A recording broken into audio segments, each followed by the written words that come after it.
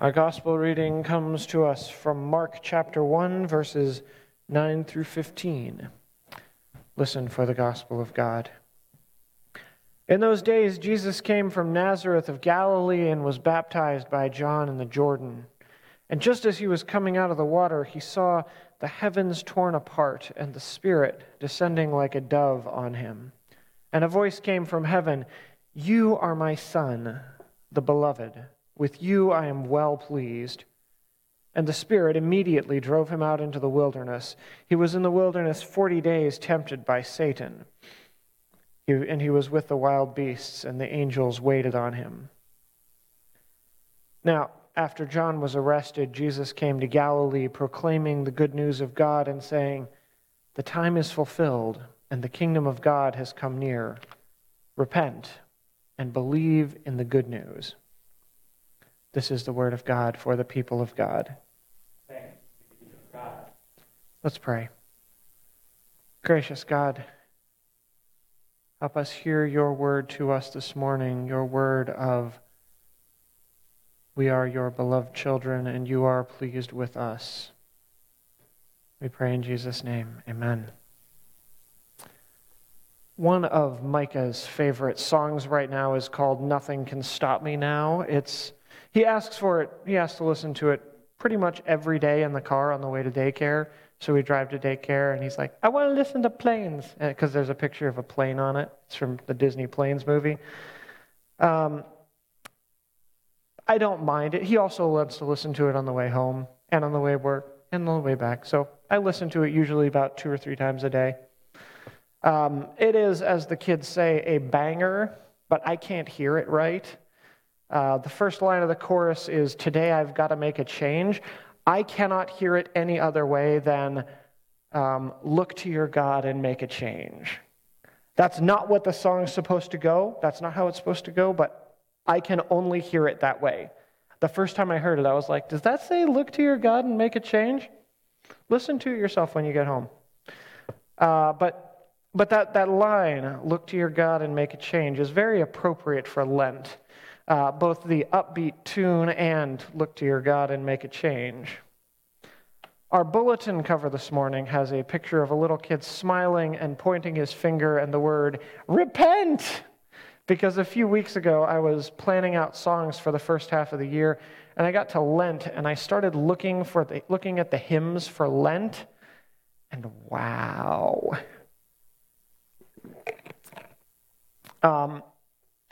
I can't do this. This is not going to work. I'm going to show you what I mean. This is hymn number 79. "Kind Maker of the world, O hear the fervent prayer with many a tear poured forth by all the penitent who keep this holy fast of Lent."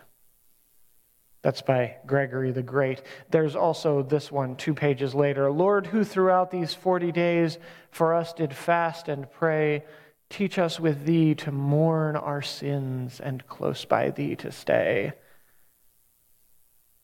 I couldn't do it. I could not do it.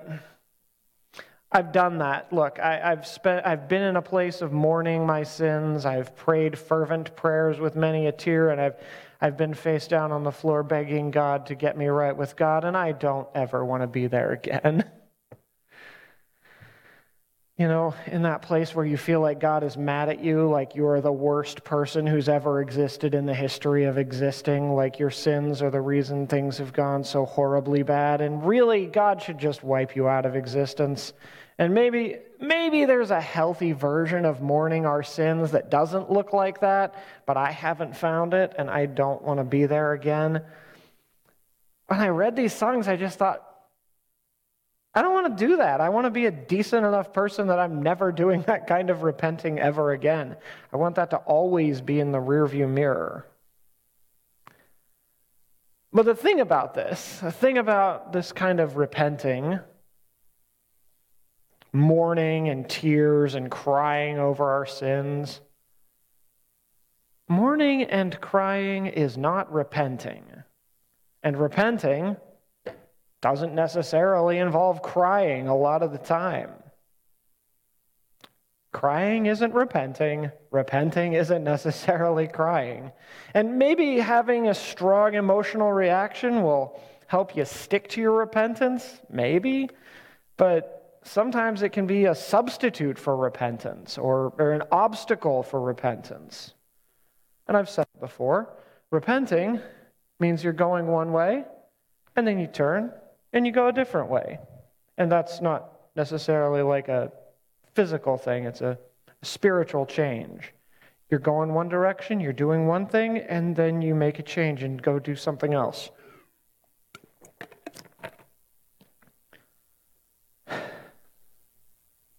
One of my friends shared something a professor at his school said I thought was really insightful. He said, if repentance doesn't bring you joy, you're doing it wrong.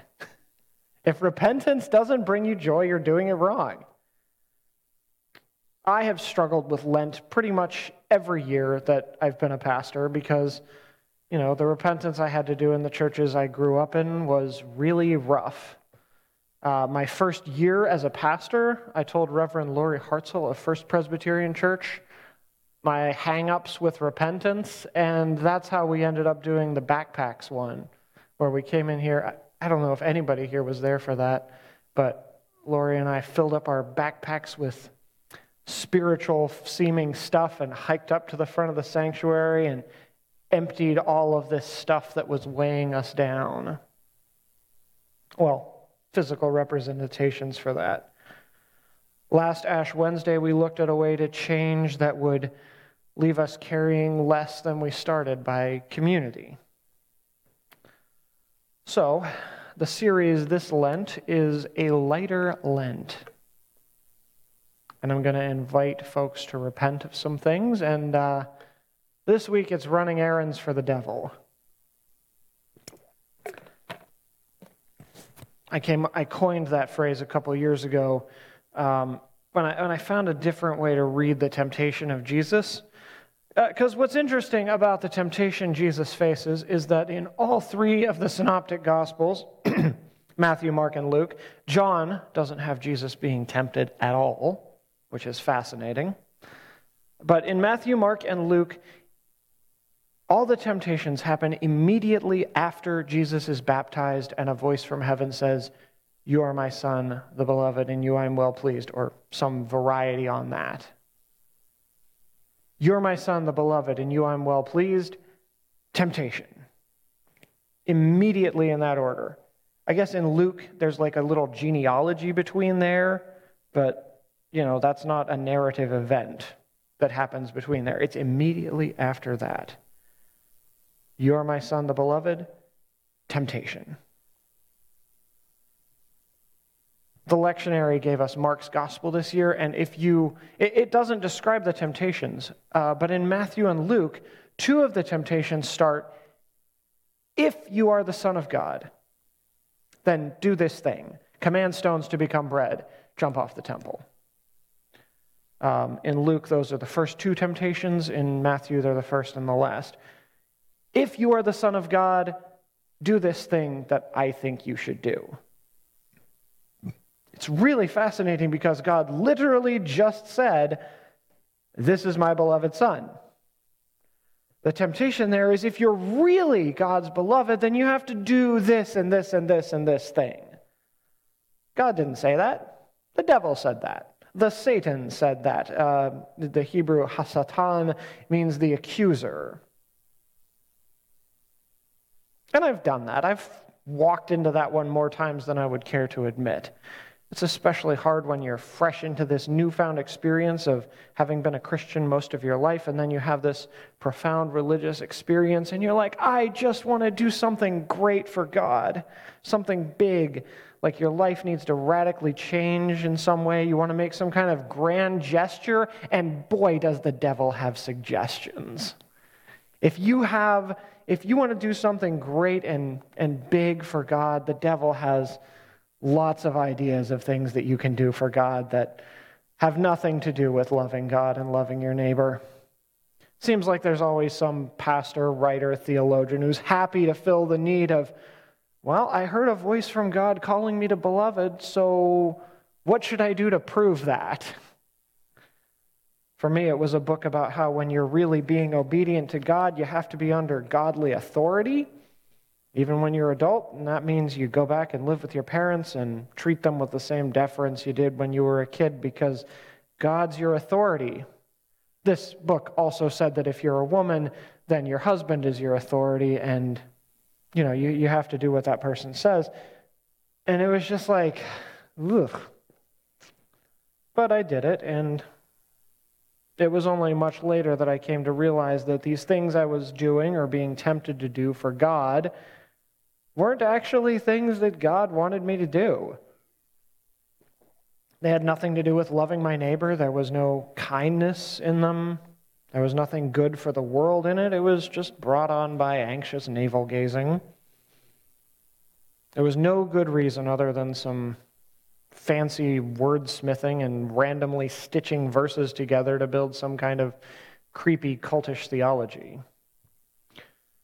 Turned out to be harmful to me and useless for the world at best, and harmful to me and the world at worst.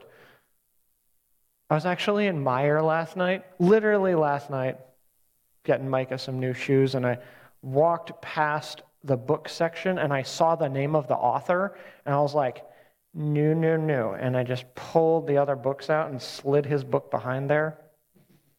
It's not a cool book. Anyway, I borrowed some of this from a blog post I wrote in November of 21. I also borrowed this. To be extra clear, I don't think it makes me a bad person to have fallen for that. It happened because of a sincere faith. Misguided, but sincere. It took me a long time to identify that as running errands for the devil, rather than, I'm just being obedient to God. It's been super transformative to identify it as busy work I got sent off on, rather than what God wanted me to do, because I don't have to worry anymore that God's going to send me off to do something like that. And the fact that I can identify it as such now makes me more likely to be able to identify similar tactics in the future. Love God, love your neighbor. Don't go running errands for the devil, doing stuff some pastor hammered together a few verses to say, this is the thing that I believe God says you absolutely must do if you're the beloved of God. Yeah, don't do that. You are the beloved of God. Live in that. Live out of that. Love God, love your neighbor. Don't fall for the devil's, if you're really the beloved of God, then you'll do this thing that I think you should do. Whatever that thing is, don't do it. Just don't. It'll be easier. It'll be better. So repent, as the sermon title says, of running little errands for the devil. Let's pray. Gracious God, help us to live in the sure confidence of being your beloved, and not to fall into those little traps of, if you really are the beloved of God, then you'll do this. Help us to trust in your love. We pray in Jesus' name. Amen.